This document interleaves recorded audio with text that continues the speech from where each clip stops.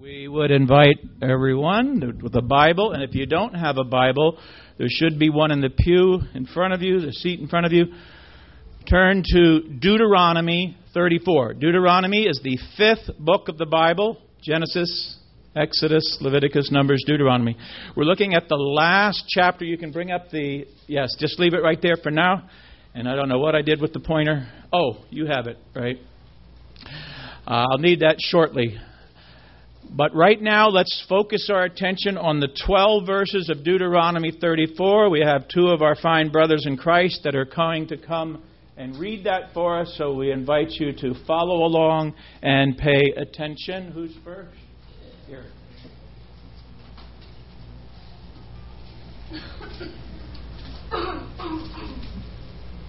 Deuteronomy 34, starting at verse 1. Then Moses,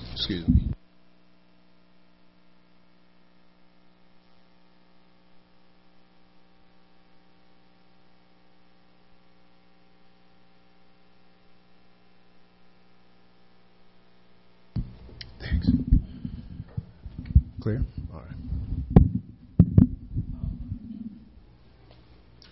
And Naphtali, and the land of Ephraim and Manasseh, all the land of Judah as far as the western sea, the south and the plain of the valley of Jericho, the city of palm trees as far as Zoar. Then the Lord said to him, This is the land of which I swore to give Abraham, Isaac, and Jacob, saying, I will give it to your descendants. I have caused you to see it with your eyes, but you shall not cross over there. So Moses, the servant of the Lord, died there in the land of Moab according to the word of the Lord. And he was buried, and he buried him in a valley in the land of Moab opposite Beth Peor, but no one knows his grave to this day.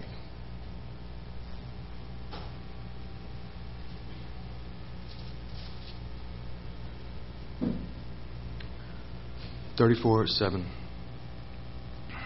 Moses was 120 years old when he died. His eyes were not dim, nor his natural vigor diminished. And the children of Israel wept for Moses in the plains of Moab 30 days. So the days of weeping and mourning for Moses ended. Now Joshua, the son of Nun, was full of the spirit of wisdom, and for Moses had laid his hands on him. So the children of Israel heeded him, and did as the Lord had commanded Moses. But since then there has not arisen in Israel a prophet like Moses, whom the Lord knew face to face. In all the signs and wonders which the Lord has sent him to do in the land of Egypt, before Pharaoh, before all his servants, and in all his land, and by all the mighty power and all the great terror which Moses performed in the sight of all Israel.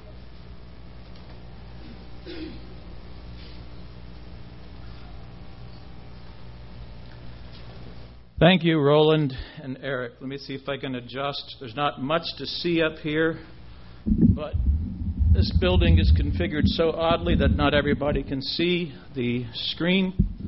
So I trust that helps a little bit. Yes? Okay, good. All right. We come this morning to a very, very solemn, and I trust, advance that for me. There we go. Solemn, but I hope not a morbid subject of the death. No, go back, right there. The death of Moses, the servant of God. Now, it's probably one of the most unusual, well, it is one of the most unusual deaths, burials, funerals that you'll ever come across.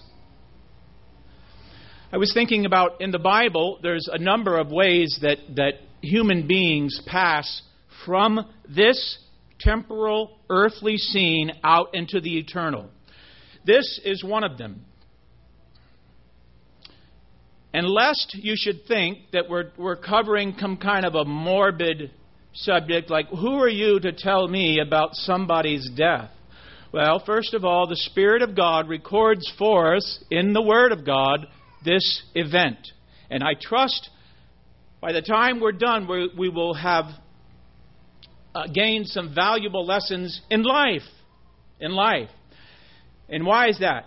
Because all of us function under some sort of operating system. Operating system is not just whatever you operate or function on your computer, whether what program or whatever it is you run, but we all function in life under some specific operating system. And the operating system that believers in the Lord Jesus function under or operate under is that which has to do with eternity. We know that we're here just a short while, and then we're going on to somewhere forever and ever and ever and ever. When I was a child, that used to frighten me. And I trust it will have a similar effect on you, because when we think about it, we have a never-dying soul. And all of us are just passing through, strangers and pilgrims. We're just here for a short time, 20, 30, 40, 50, 70, 80 years, and then our life, like a vapor, appears for a little time and then vanishes away. We're going to learn from the servant of God, not only about his death, but about a lesson or two about life. One more comment. There was once a very wise man. He was the wisest of all men on the earth. His name was Solomon, and he made this comment. Listen to this. It doesn't make sense in our human logic. It is better to go to the house of mourning than to the house of feasting.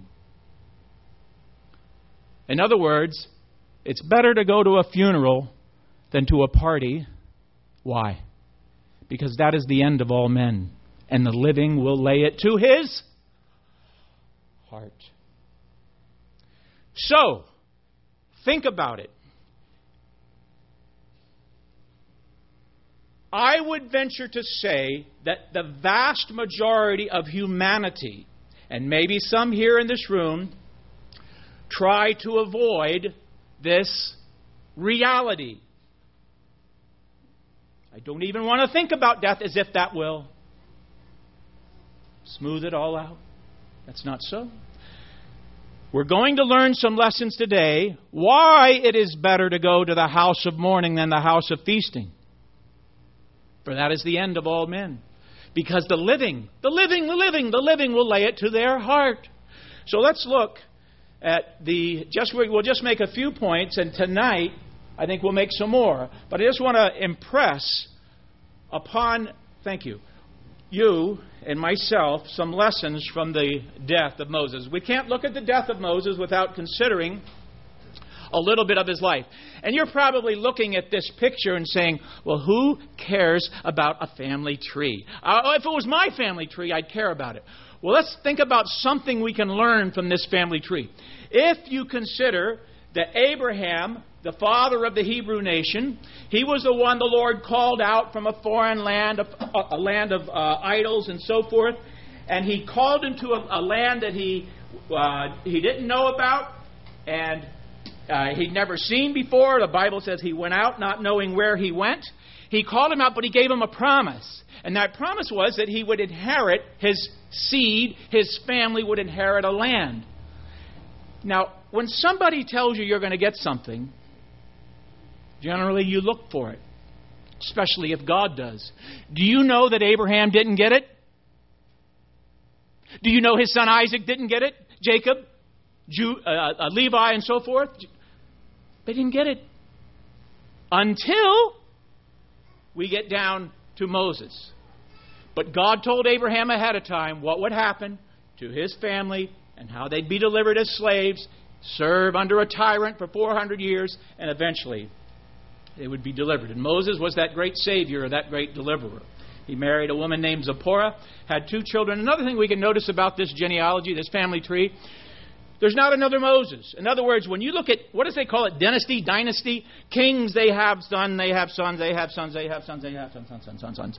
And they go all the way down because they're building a dynasty, building a family of kings. You don't see that with Moses. You see another. Moses could not, we're going to learn that today, Moses could not do what he wanted to do. He could not lead them into the promised land. There had to be another. Joshua. His name in Hebrew is Savior. Only the Savior. The law came by Moses. Grace and truth came by Jesus Christ. Only the Savior can lead us into not a temporal inheritance, but a permanent inheritance. Let's look at 3 phases of Moses' life. The Bible says that, and we read it in our chapter, that Moses died at 120 years old. And we can divide it up, I think, just simply 3 ways. 40 years learning to be something. What does that mean? Well, we learn when Stephen, a follower of the Lord Jesus, was standing before a great tribunal. He began to tell the story that we're going to look at briefly today. And he said Moses, when he was born, he was learned in all the wisdom of the Egyptians. That was the world power. And he was a studied individual. He was a college grad. He was a university excel, whatever we want to call it. He was learned in all the wisdom of the Egyptians. He was grooming himself to be somebody.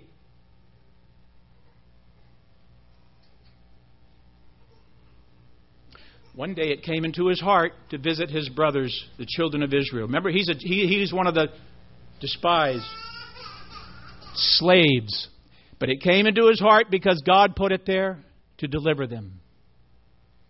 But he was going about it his own way. And that instance when he said, I will deliver you, and he killed the Egyptian, and the Pharaoh found out, Moses skedaddled out of where he could be something. And he learned to be nothing. Now, why do I say that? Well, we don't have time, but if we look back in the story of the life of Moses, from that point where he left, he went into the desert and all he did was watch sheep. And it says in the opening chapter of Exodus chapter 3 that he kept his father-in-law's flock. He didn't keep his own flock. You know what we'd call him today? Oh, sorry. Loser.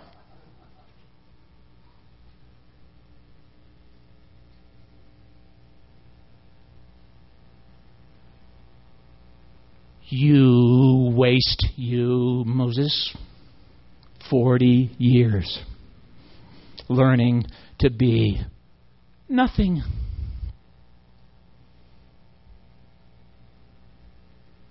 Why don't you do something with your life? Did you make a mistake, Moses? You could have been an influence in that world superpower for God. Can you imagine Moses?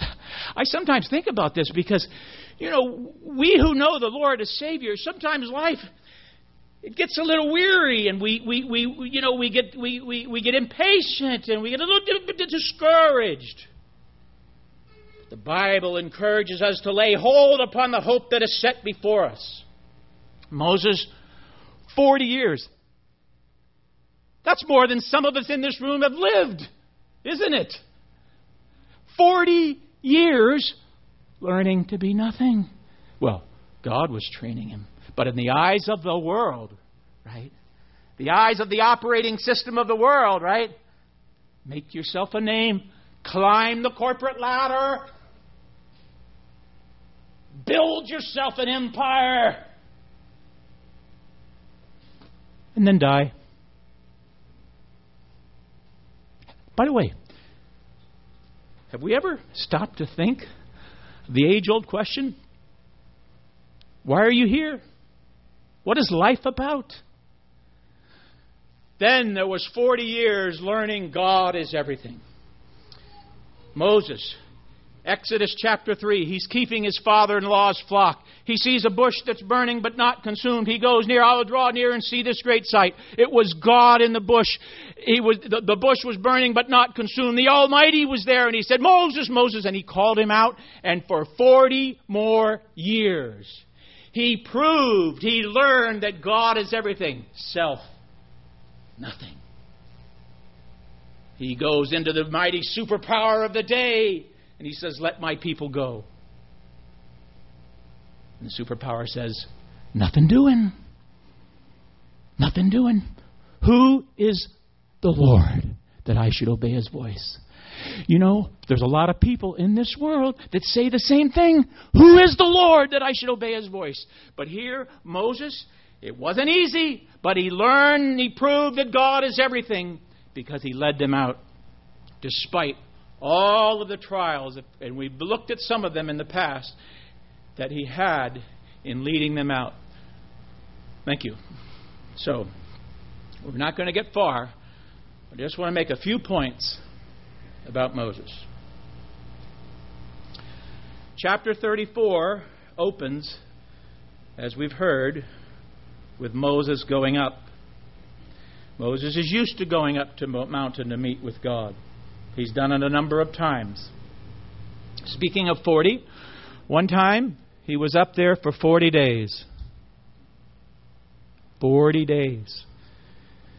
The children of Israel down on the bottom of the mountain, they said, where is this man that let us out?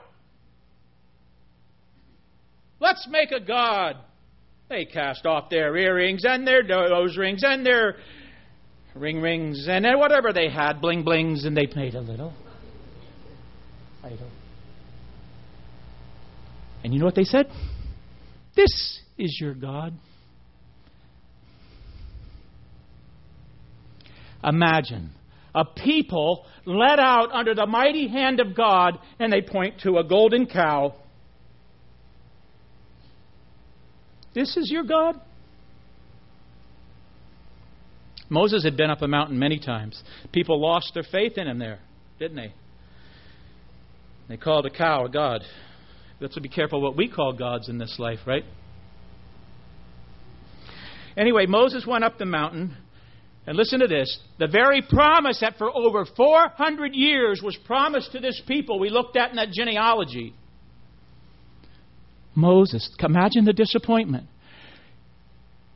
He wanted to lead them into the promised land, but all he could do was view it with his eyes. You could see old Moses, 120 years old, looking out over the land, over the inheritance that his people would get, over 1 million strong.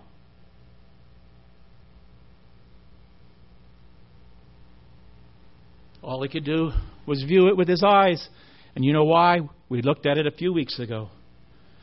Because it's a serious thing to disobey God. Even Moses, we heard it this morning somewhere, Moses had faults. He rebelled against the living God. And God said, because you've done that, you'll see it with your eyes, but you won't go over. And then, by the way, this event was foretold Moses. He knew what would happen. If we had time, we can look back at various passages that God told Moses. I get Noah and Moses mixed up. God told Moses that he would go up, he would see the land, and then he would die. Just for instance, you can look. On my Bible, it's the same page, 32, the end of 32. Get up into this mountain, Nebo, verse 50, and die. Can you imagine if that pronouncement came to you today? Get up and die.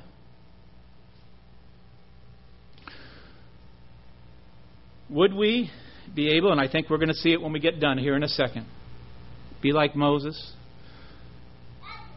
who could look back on a life. Yes, there was failure, but he believed the living God. And though he didn't get to see the promised land, we read it this morning in Matthew chapter 17. Who appeared with Jesus on the Mount of Transfiguration in the promised land?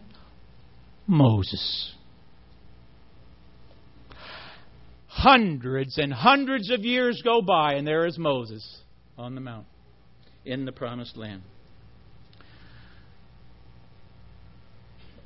Look at what it says, verse 5. Moses, the servant of the Lord, died according to the word of the Lord.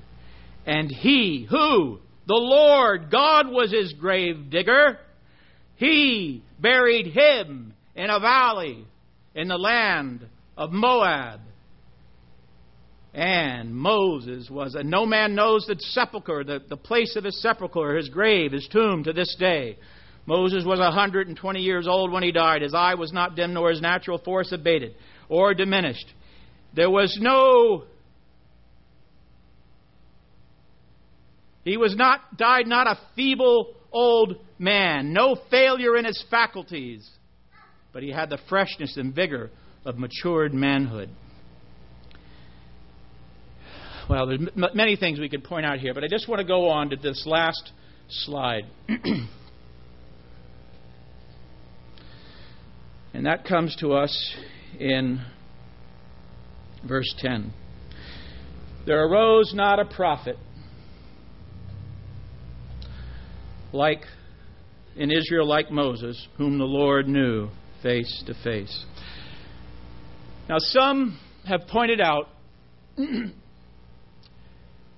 that little phrase there in verse number 10 could very well, it doesn't say it was his epitaph, but it could very well have been it. Because remember, the Lord buried him. The Lord told him he was going to die. There was no human witness up there.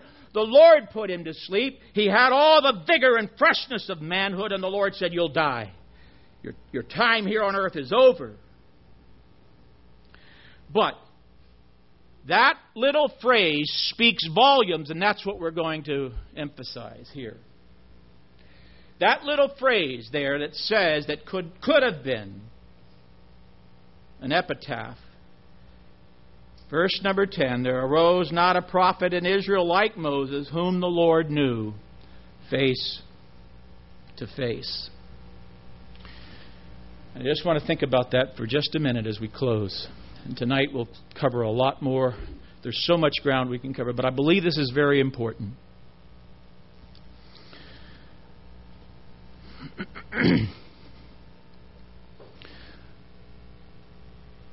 As we pointed out, there is a biblical operating system for life. And Moses found it.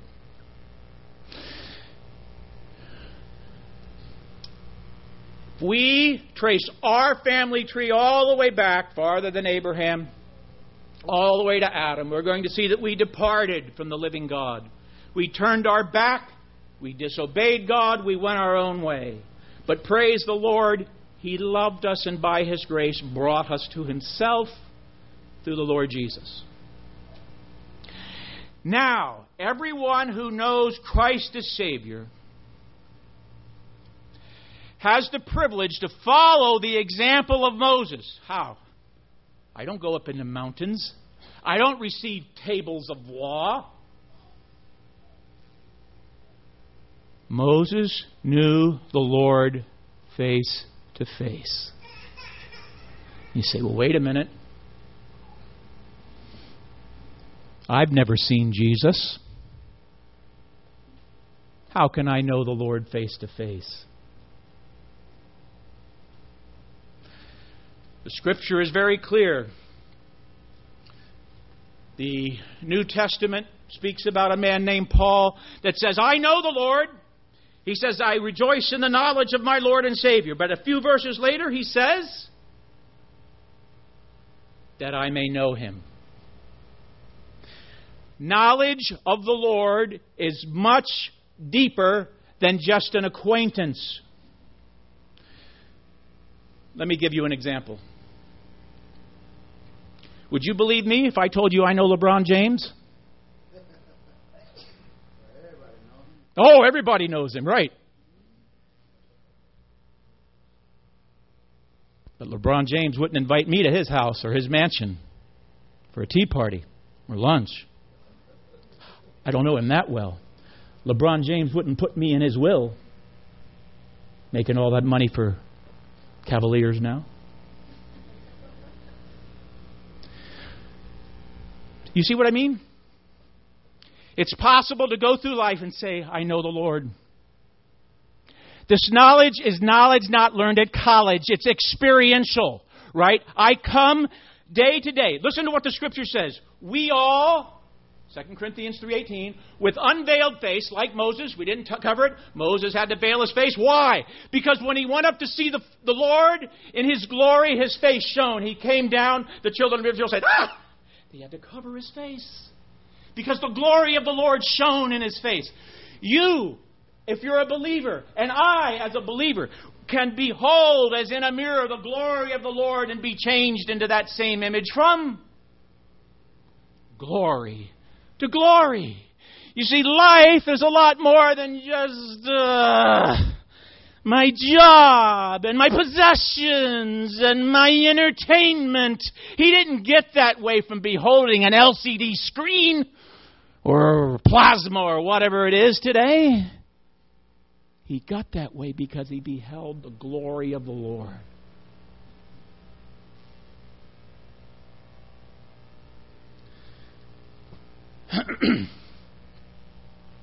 Just a few weeks ago, you see some of our talented young people up here. One of them took to evangelizing the saints. Had the little track cards, going up to every one of them. Here. Here's for you. Different one each time. Mommy says to him, but, son, they're already believers. They already know the Lord. Son replies to Mommy, yes, Mom, I know, but I want them to know Him better. That's childlike faith, you see. Some of us say, oh, I know the Lord. Yeah, I can tell you a date when 5 years old. My Sunday school teacher led me to Christ, but there's no growth. There's no growing in the knowledge of the Lord Jesus. There's no knowing Him face to face. Little fella says, I want them to know Him more. And so may that be the lesson for you and me. To put down the entertainment, to put down the everyday distractions of life, to put down the pleasures, to put down the whatever it is that distracts us from knowing the Lord and getting into this book. This book is not some dry, old, dusty book just for preachers. It's the guidebook of life. We all, with unveiled face, beholding as in a mirror the glory of the Lord, are changed into that same image from glory to glory. The epitaph, if you will, if nothing else, it was the divine announcement of Moses. He knew the Lord face to face.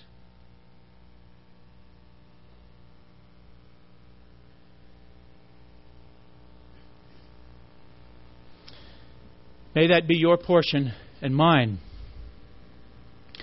As I leave this place, right? The wonderful thing about the Christian life, I am just as saved today as I was when I trusted Christ, and so are you, if you've believed on the Lord Jesus. But He allows U-turns. We make mistakes. And He allows us, if before I'm living only for myself, I've paid no attention to the Lord's words to deny myself, to remember Him, and all these things. I've paid no attention. But He gives me the opportunity to say, here am I, Lord. I hear Your voice. I see Your word. I am Thine, O Lord. I have heard Thy voice. And it told Thy love to me.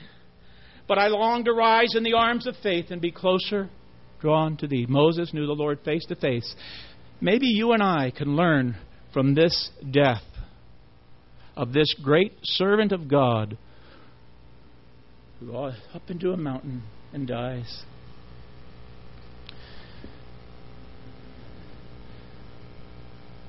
But his life was characterized by knowing the Lord in a personal, intimate way. May it be so for His name's sake. Our Father, we thank you this morning. There's so much more to learn, and we look this evening in the will of our Lord to continuing this and much more to learn about Moses and his walk, his life on earth. Oh God, that we might follow such a pattern, not just of Moses, of course, but of the Lord Jesus. As Paul the Apostle could say, follow me as I follow Christ. We're thankful for the privilege that we have in this life to please you, to do always those things that please you, and recognize our failures, recognize our weakness, recognize our shortcomings, and grow in grace in the knowledge of the Lord Jesus. May it be so for His name's sake. May each child of God here this morning that knows the Savior be drawn nearer to Him. For those that do not know the Lord, that they might this morning pass out of darkness into His own marvelous light by receiving Him as their own personal Savior. We pray in His own name. Amen.